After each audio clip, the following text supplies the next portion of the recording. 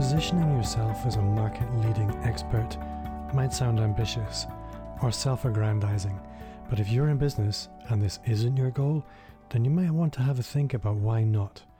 Understanding your value and who needs that value is the foundation of business. When you are your business, trying to understand your value can throw up all kinds of issues. This week, my guest is Jen Hall, and Jen's business is centered around helping business owners position themselves as market-leading experts. Hi there, and welcome back to Amplify, the Digital Marketing Entrepreneur Podcast. I'm Bob Gentle, and every Monday, I'm joined by amazing people who share what makes their business work. If you're new to the show, then take a second right now to subscribe so you don't miss new episodes, and you can grab some older ones when you finish this one. Also, don't forget to join our Facebook community. Just visit the shortcut URL amplifyme.fm/insiders. And also, head over to YouTube and subscribe to my YouTube channel. Just search Bob Gentle and you'll find it very easily. So, welcome along and let's meet Jen. So this week, I'm delighted to welcome Jen Hall from Market Leader League to the podcast. Jen, do you want to maybe start just by telling us a little bit about who you are, where you are, and the kind of work you do? Absolutely. First of all, thank you so much for having me on here. So I basically help successful entrepreneurs to become market leaders in a very short space of time. I own two companies. So I have my Market Leader League coaching company, and I also run an adventure travel company with my partner and also fiance, and we've been running that company now for around about 5 years now, just coming up to 5 years, and we've really grown during that time. We've sort of grown around 700%, which is huge growth in terms of our revenue pushing over seven figures, but also the fact that we've created such a significance within that market. And what I've done is basically taken the blueprint of what we've achieved during that period of time and systemized it. And so, I've been helping, entrepreneurs for a very long time, a lot longer than 5 years, but having this kind of baby to use and really have as that kind of one-on-one test to take it from where it was to where it is now has been huge. And so my business has, on the coaching side of things, has absolutely grown as that company has grown. And I've been able to kind of systemize that and deliver that to other companies, smaller companies, who can then use that blueprint. And I'm using the word blueprint, but actually I'm sure as you know, Bob, having been around the block a few times, is that there is no kind of like one set prescription to any business, because every business is different. And that's something that I've seen over the years of working with, many different businesses, many different models, is that whilst there are certain milestones within businesses and there are certain things that each of us need to cover. So as an example, for instance, niching. I know, Bob, you and I were talking about that, just before we came on here, and how important niching and finding your thing is. Every business has to go through that. So the blueprint is loose in terms of what we cover, but when we get down to the granular detail, it's imperative, and it's something that I'm all about, is finding those nitty-gritty granular USPs that really pull you apart. Because what you don't want to be and what won't take you to market leader level is being the same as everybody else and coming through that conveyor belt of the same entrepreneurs doing the same thing, following the same road. That's just not going to get you to where you want to be. So whilst there's those critical areas, I think it's really important to focus on that granular detail. I think one thing that's really interesting in what you said there was, because you had the travel business, it effectively gives you a laboratory to experiment in. And I think a lot of coaches in particular, because they're so focused on their coaching business, that experimentation is always secondhand through other people's businesses. So the feedback loop isn't quite there. And I think also because it's your laboratory and it's actually a real business, you have to do the hard things that have to be done, that a lot of the time we give ourselves excuses for not doing.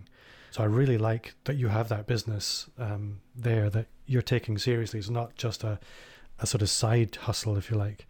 Absolutely. It's so true. And I really love the way you put it's the laboratory. And you're exactly right, is that I think, you know, everybody is great at giving advice, but taking it for themselves and doing the things they need to do is a very different story.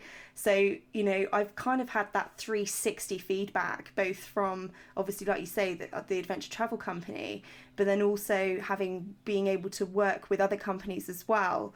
You're able to see what's working, and that's been the beauty of all of this, is having the knowledge and the background knowledge of working with a variety of different types of businesses, and also working with both genders and things like that. You know, this whole mix of uniqueness that gets brought to the table as to the different types of businesses that you end up working with, and then having this, like you say, this laboratory. It's given such a rounded view of what works, what doesn't work for each different type of business, because, you know, there's this thing that's been bandied around for quite some time. You've got to have a Facebook group. It's the thing to have. Everyone has to have a Facebook group. Now, for, you know, our Adventure Travel Company, my gosh, it's brilliant. I think we've got, I'm taking a guess here, I think it's around 3,000-ish that we have in that group at the minute. And it's brilliant. It's proving a great source of income, as well as creating that community and building in those fans. But you take that same principle and you put it to a different type of business. So, for instance, the type of people that I end up working with on the coaching side of things, they're too busy to be hanging around in a Facebook group. They're not there because they don't get the quality of information that they need at that stage in their kind of, you know, business career. And so it doesn't work necessarily for my type of, you know, for that particular type of business model. So there is no one size fits all, and you really do have to look first and foremost at who it is that you're serving, because if you don't figure out that person, because there are businesses which help other businesses at a very infantile age, and actually they massively hang around in Facebook groups because they're checking out, they're networking, they're checking the lay of the land, and so they've very much got their fingers in those type of areas. But once you get going, and once you start making money in business, and once you've got all of these things and you've got a team to run and you've got customers coming out of your ears, you're going to be spending less and less time in those spaces. And so therefore, even though they're both business people, they're at very different stages and therefore work very differently, which is why I've recently started up my podcast, because it's an easier way for people, I think, to consume content. Perhaps not now if you're locked up at home with kids. Something I'm finding very difficult is time to listen to anything without being interrupted every 5 seconds. But yeah, Bob, I don't know, how old are your kids? Well, I miss my kids a lot, but my youngest is 18, 19. I'm sorry, Finn, I can't remember. But he's currently locked down in Glasgow, 200 miles away from me, and my older son is the same. My older son recently graduated and has started work, so I have no kids at home right now. So you don't quite have the interruptions of because no. I've got a 7-year-old, and you get all the weird questions. There's a GIF going around at the minute with what's his name? Oh, I can't remember. Talk about that for a great conversation piece. But basically asking all of the most random things under the sun about, you know, who's the tallest man you've ever met, and you just need to concentrate for just a second. So yeah, but on an ordinary day, I think podcasting is fantastic, and I think it's a great way for people to consume on the dog walk, on the, you know, when you are driving to the office, or even when you're just eating lunch and you're just having a chill out. I think it's a much easier way to consume content. And I think it also gets a very different type of listener as well. Somebody who is really interested in what you have to say, and it's not just like a quick one and done, give me the information and I'm off. They're genuinely taking value from what you have to say when you have a podcast listener. So I think that they're the best kind of consumer. So well done, everyone.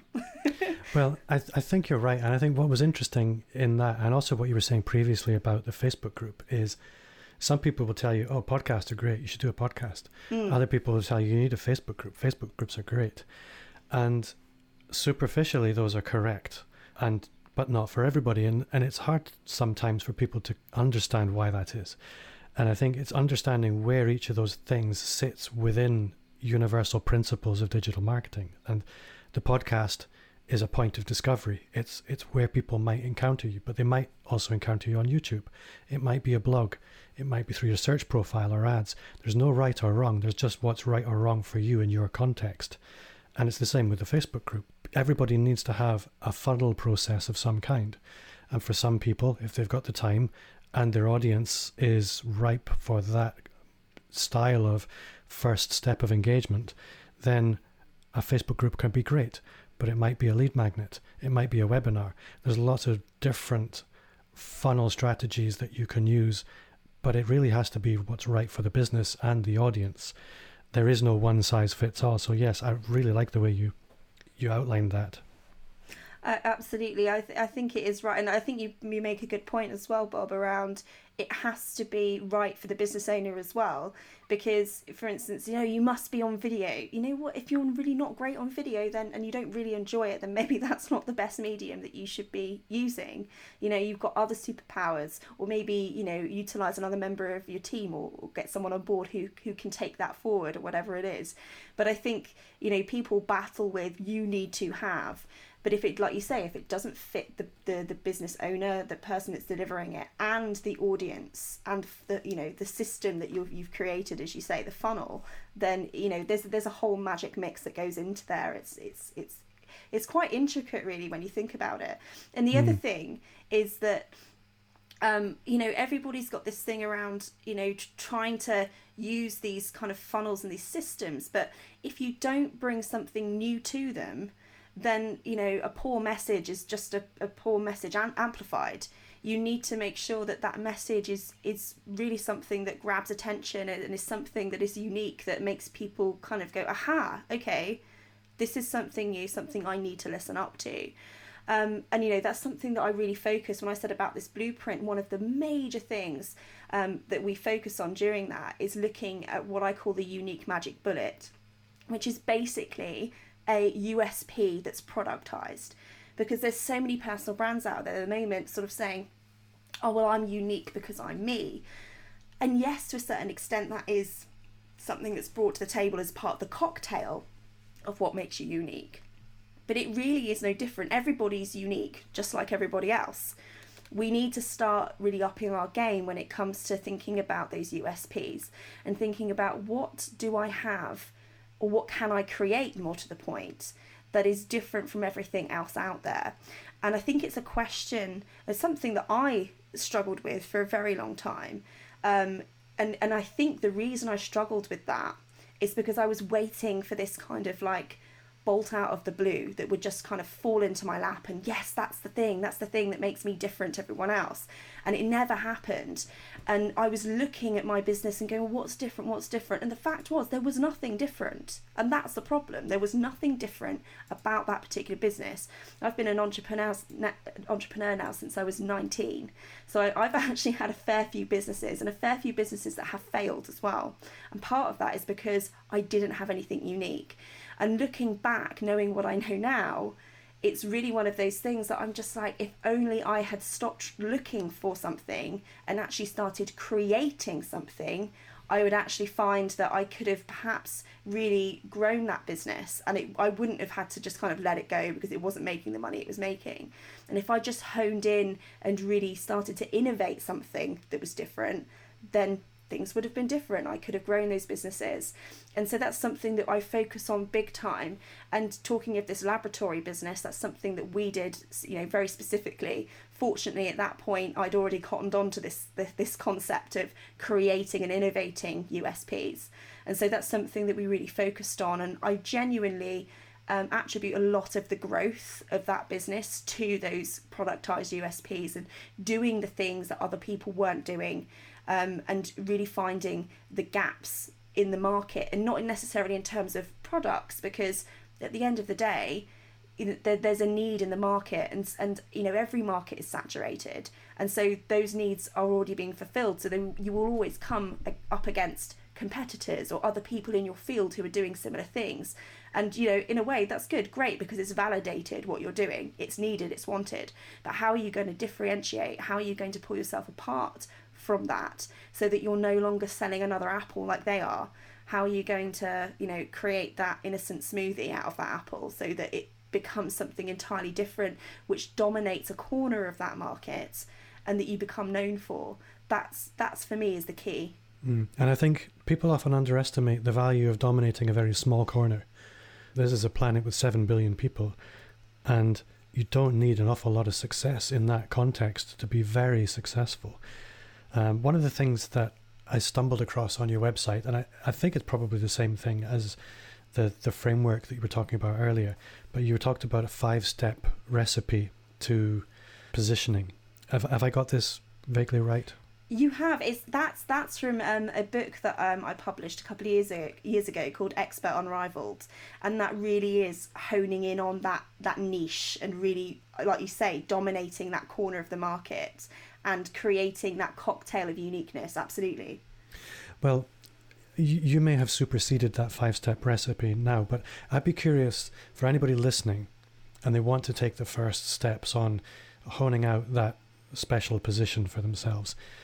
How might they start that process? The first step is really looking at back to the old thing. It's so funny. I've just I'm laughing because it's all about the ideal client, and I recently downloaded Russell Brunson's Traffic Secrets that he's got out, and I've got the audio book. I'm waiting till he goes soft copy on that. I don't want to buy his hard copy because it won't match my others. I'm really looking forward to it. Absolutely. But I got the audiobook to get in there quick because he's not shipping them out until May the 5th, I think. And the first chapter, I giggle every time. It's like ideal client. And it really is. You've got to decide who it is that you want, you know, for your business. Who are you best placed to serve? And sometimes, you know, people get stuck on who is my ideal client. So much of the time that there's always that you've kind of got two different people. So you've got someone who has been through something and struggled with it, come out the other side, and they're qualified through experience. So generally your ideal client is usually 9 times out of 10 you at some stage in your life. The other type of person that you have is someone who has kind of always been good at something. So they're kind of like the expert, and I say always, I mean they've honed in through their career and just become, you know, obsessed with the topic, become amazing at it, and become this kind of almost like a heart surgeon, versus the person who has suffered with the heart problem. And so if you're the heart surgeon, you know, you're helping people who are not as good as that and helping to kind of hone those skills in. And if you're the person who's been through the heart problem, you're coming from a much more of an empathetic angle where you're like, yeah, I totally get it. These are things that I did in order to do it, versus the kind of tactics and strategy that they've really honed in and now can teach people who are none the wiser. So that you generally kind of fit into one of those two categories. So you can kind of decide, are you the heart problem sufferer who's come out the other side, or are you the heart surgeon? And when you do that, that can kind of give you a really clear look at what it is that you do for people and who is your people, who are, excuse the grammar, who are those people that you are best placed to serve. And it's about getting really granular. So for instance, when we look at the Adventure Travel Company, there are people who still now, because we started dominating that corner and really looking exactly who that kind of like hardcore trekker.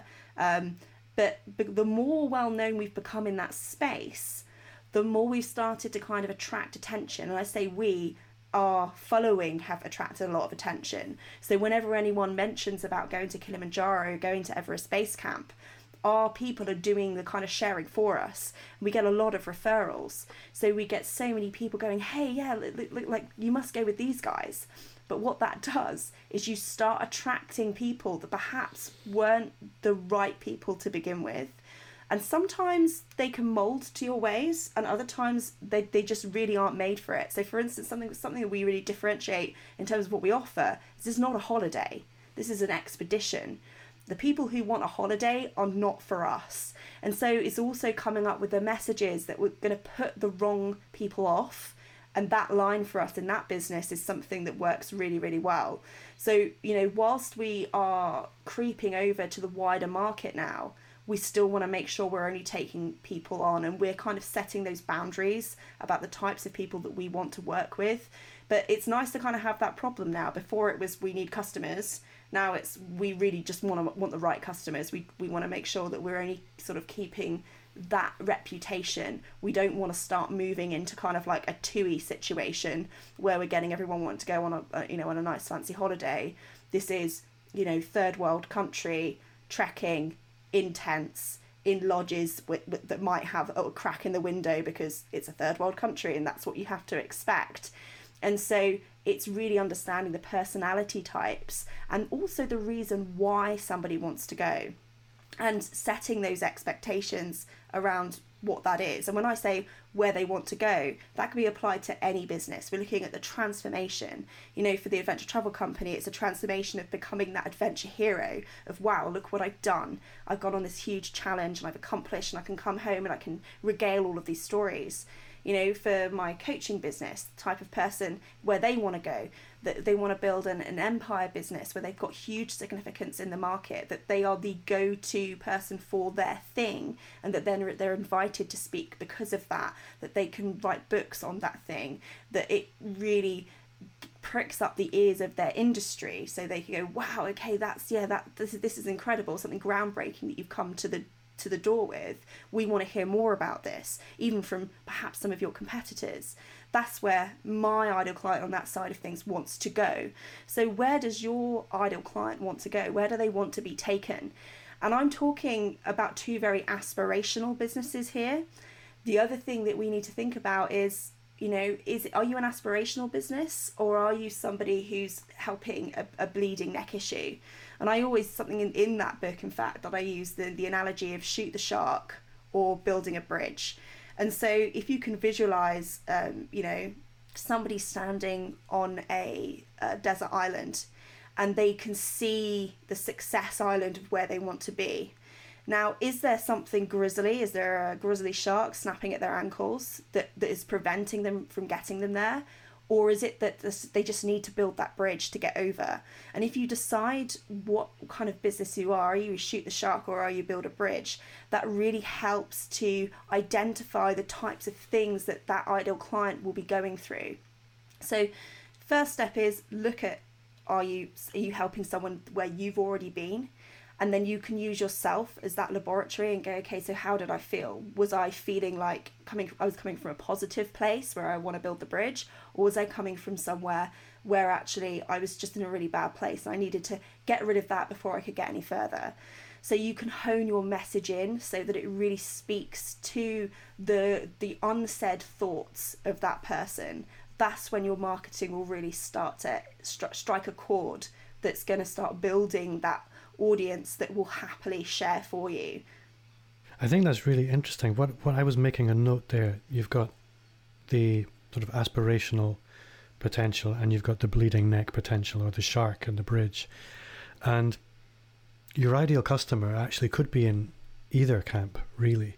But what it does suggest is the tactic of the lead magnet, for example. You probably want, and I might be going entirely against what you've said, so feel free to sort of nudge me in the right direction in a moment, but you might want to have a shoot the shark lead magnet and a build a bridge lead magnet to address the two emotional states your ideal customer may be in. Absolutely. I don't think you're far wrong. I think the thing is to identify, and I think that's what I was saying earlier on around, there are people at two different stages. You could both be business owners who need help, but they could be at two very different stages. And so in essence, I would like to think of them as two separate people, even though they're both on the same journey. But it doesn't mean you can't help both of those. They just need two very different things. So going to, back onto the lead magnet thing, like you said, you could have two very different ones that tackle, a bleeding neck issue, on one that starts on the road of, wow, this is where you could be. And it will pull those people in. And I think what's important is what you offer next off of the back of there as to what they need. That really helps to segment those two different ideal clients, that you may well be fully qualified to help both of them. But I think it's the messaging that will really pull in the people at the different stages, that you can then look at, okay, so these are two different paths that will eventually meet, but what do I need to offer them at this stage, because this is where they're at. Yeah. No, that makes a lot of sense.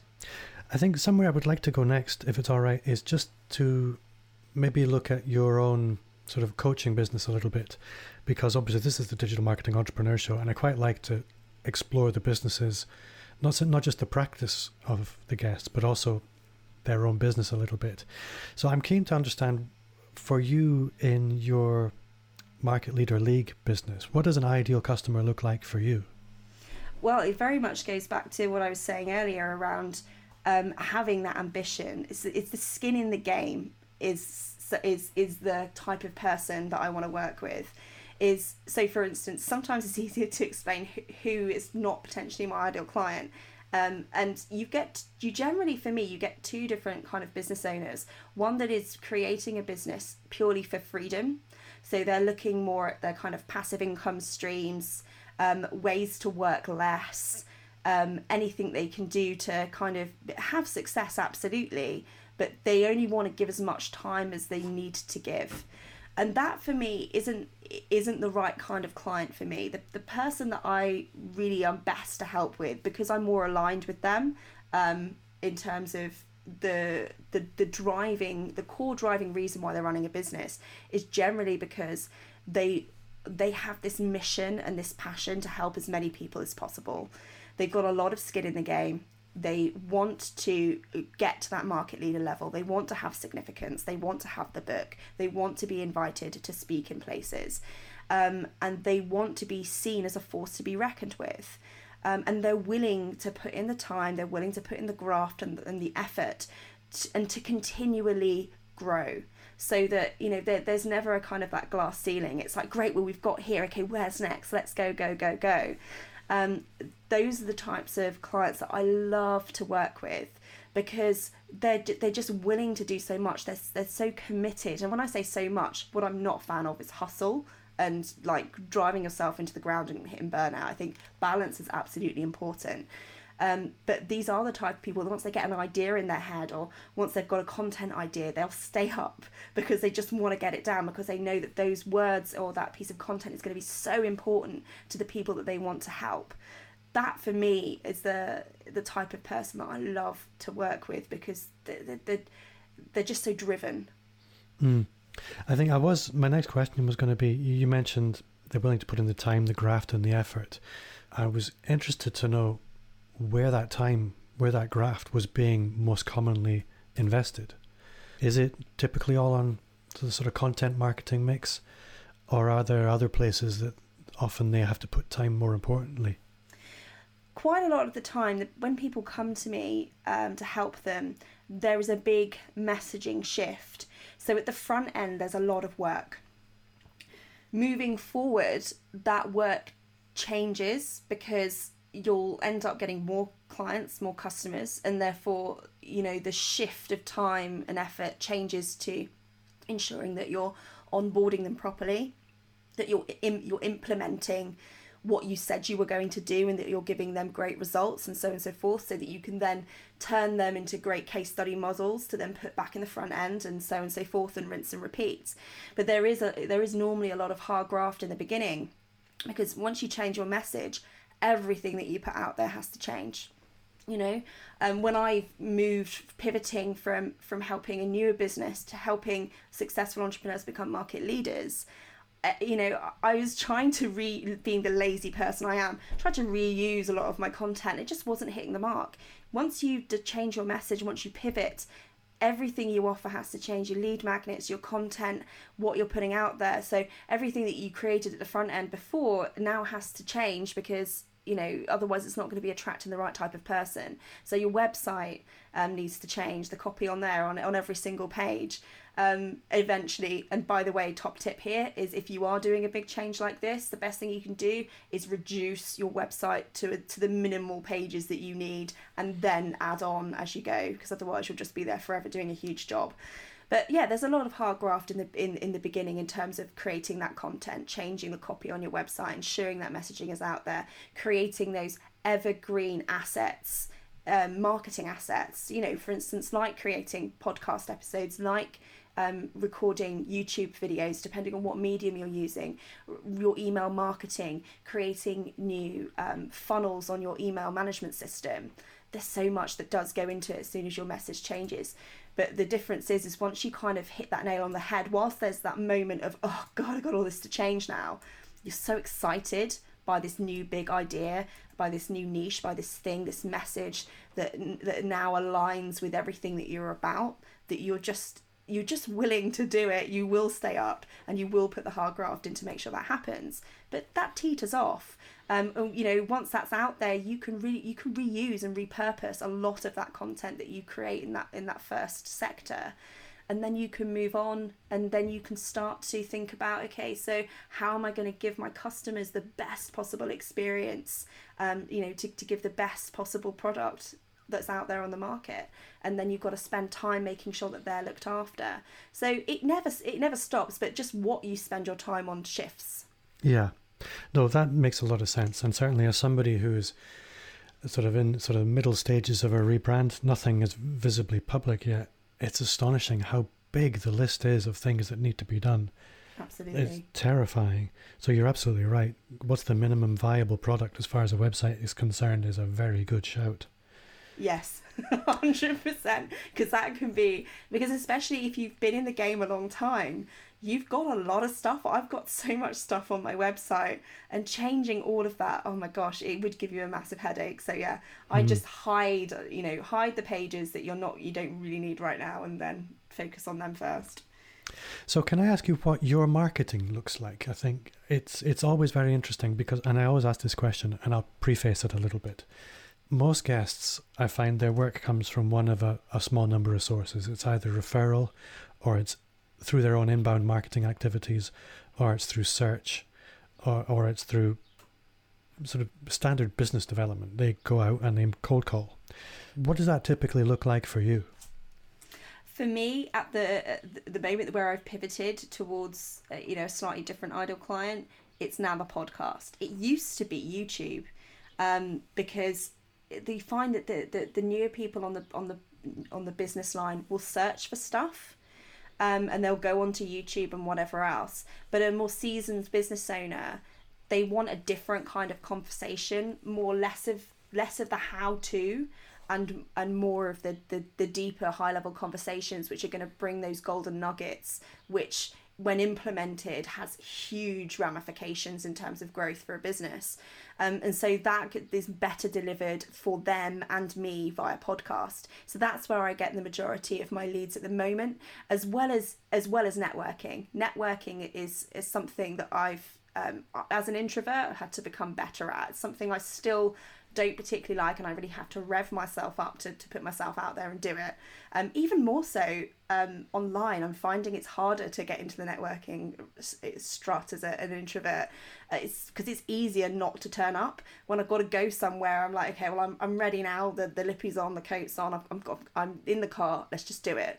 Whereas for the online stuff, it's so easy just to go, no, I'm good for today. So I really have to get myself into gear to do it. But that is it's been really fruitful, the networking side of things, online and offline. Speaking gigs are also huge. When I get a speaking gig, the conversion rate is normally much, much higher than any other thing. Second to that, it's probably my podcast, other than the speaking gigs that I do. So yeah, those are the kind of the two main things, and obviously speaking on other people's podcasts as well. So those are kind of the three key things that I focus on now, which were different. So like I said, YouTube was a huge focus for me a couple of years ago. Facebook groups used to be a huge thing for me as well. I used to have a group of over 1,000, which I hit the bomb button on, because it just, like I said, it wasn't working for my business anymore, where I'd kind of transitioned to. So that's kind of where I'm at now and where I used to be. I think something else I'd like to ask you, because you sound very confident, very competent. I'd like to know, of the whole spread of your business, which bit do you struggle with the most? Oh, what a question. The bit that I struggle with the most. Do you know what? It's the networking. That's the thing. That's the thing that I struggle to do the most. I love to be the one that does the persuasion, that puts the stuff out there. I can be very lazy, and I love to see leads come in automatically and then have those one-on-one conversation when people reach out, because as an introvert, that's what happens. People, like, I much prefer to react to someone who's kind of reached out to me than the other way around. So that's the bit that I've really had to, I've really struggled with, and something that I have to give myself a bit of a slap and go, come on, you can't just see, it's not about build it and they will come. To a certain extent that can happen, but I, also particularly at this time at the minute, personal conversations and personal outreach and getting in there and amongst it and talking to people is so important. And if you're not doing that, you're just going to disappear into a hole. But that's the thing I do find the most difficult, is finding the energy to do it. Not the confidence, I've got all the confidence, but the energy for that personal outreach can be difficult. See, I would never have expected that to be your answer. Because you do come across socially as very confident.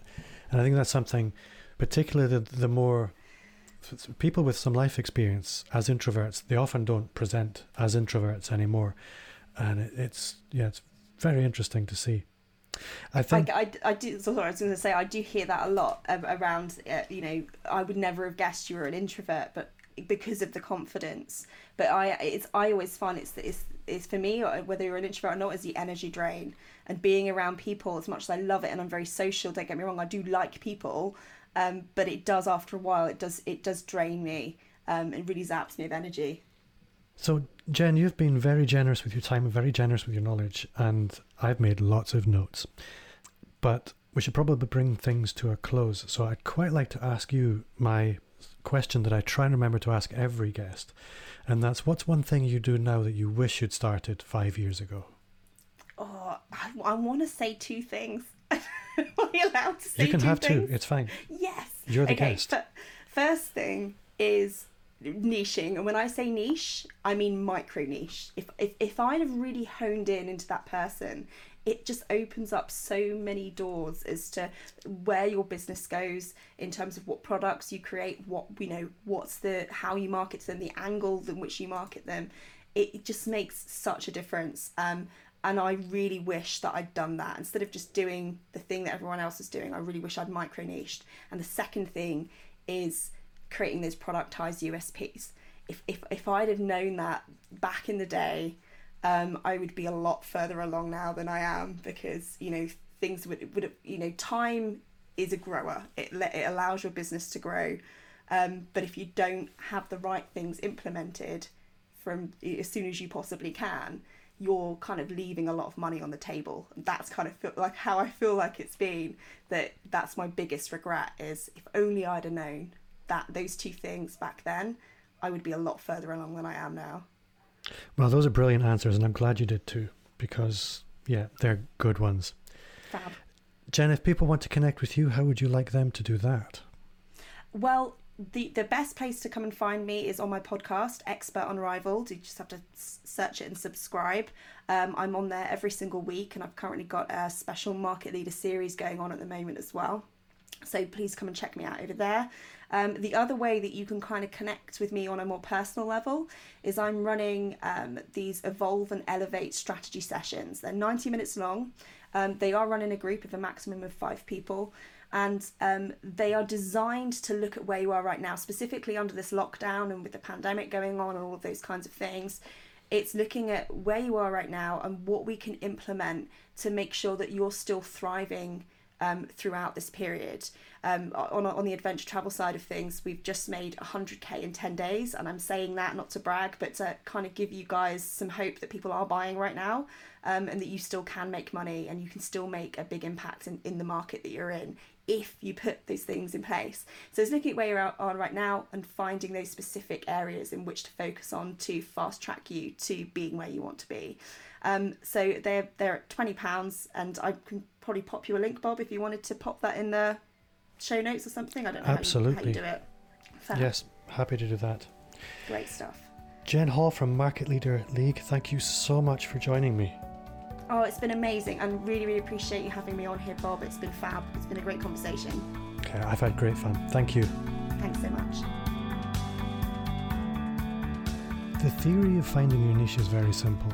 The more you specialise, the more attractive you become to your ideal customer. But the reality is most businesses avoid it, because in order to niche effectively and profitably, you have to position yourself in the mind of your customer as the go-to expert. Positioning takes work, but if you make the time and do the work, you get to enjoy the benefits. Before I go, just a quick reminder to subscribe, and if you haven't already, then join our Facebook group. You'll find a link in the show notes, or just head to amplifyme.fm/insiders. I would love for you to connect with me on social media. You'll find me everywhere online at Bob Gentle. And if you do connect with me, message me and let me know that you did it as a result of the podcast so I can follow you back. If you enjoyed the show, then I would love for you to review it on iTunes. It would mean a lot to me, and it's the very best way to help me reach more subscribers. My name's Bob Gentle. Thanks again to Jen for giving us her time this week, and to you for listening. And see you next week.